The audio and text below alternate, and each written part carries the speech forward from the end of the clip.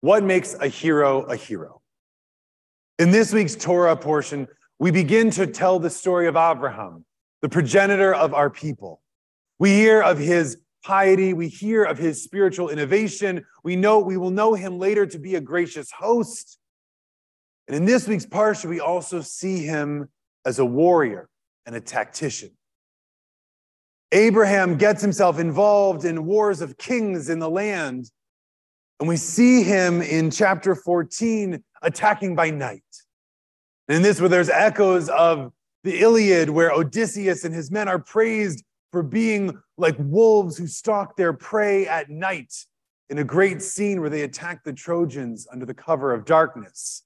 And in that, we're meant to praise. I imagine the Greeks reading the story see their heroes as these brilliant tacticians and warriors. And there's a little bit of that in our parsha as well. Now, as the later commentaries talk about this scene of Abraham attacking by night, they're mixed as to what it went and why.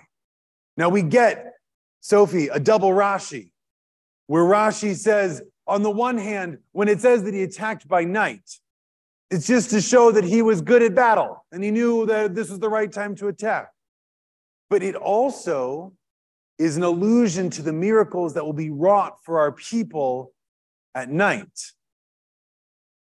And Rabbeinu Bachia goes a step forward and says that in this moment where Abraham stalks his prey from dusk until midnight, and then attacks them and battles them from midnight until dawn, God repays Abraham hundreds of years later at midnight in the Exodus, when God attacks our enemies from midnight until dawn. Nabachi goes even further, and at certain points he manipulates every word in the verse of chapter 14, verse 15, to mean not what it seems to mean, which is military tactics, but actually some kind of metaphor for Abraham standing on the side of justice in the world.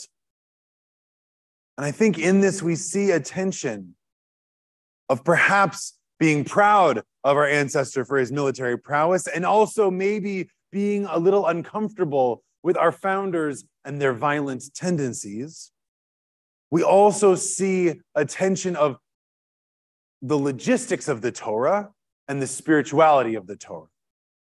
That we're learning something about, again, battle tactics, but we also want to learn something about the spirit. And so as we come to Shul this week, we'll discuss more about this scene and others, and hold this tension that we want there to be something practical that we learn, as well as something spiritual for us. And we want to see our heroes as great in the daily lives or the practical matters that made them great, and also great of spirit, foreshadowing wonderful things to come. More to follow. We'll see you in Shul. Shabbat Shalom.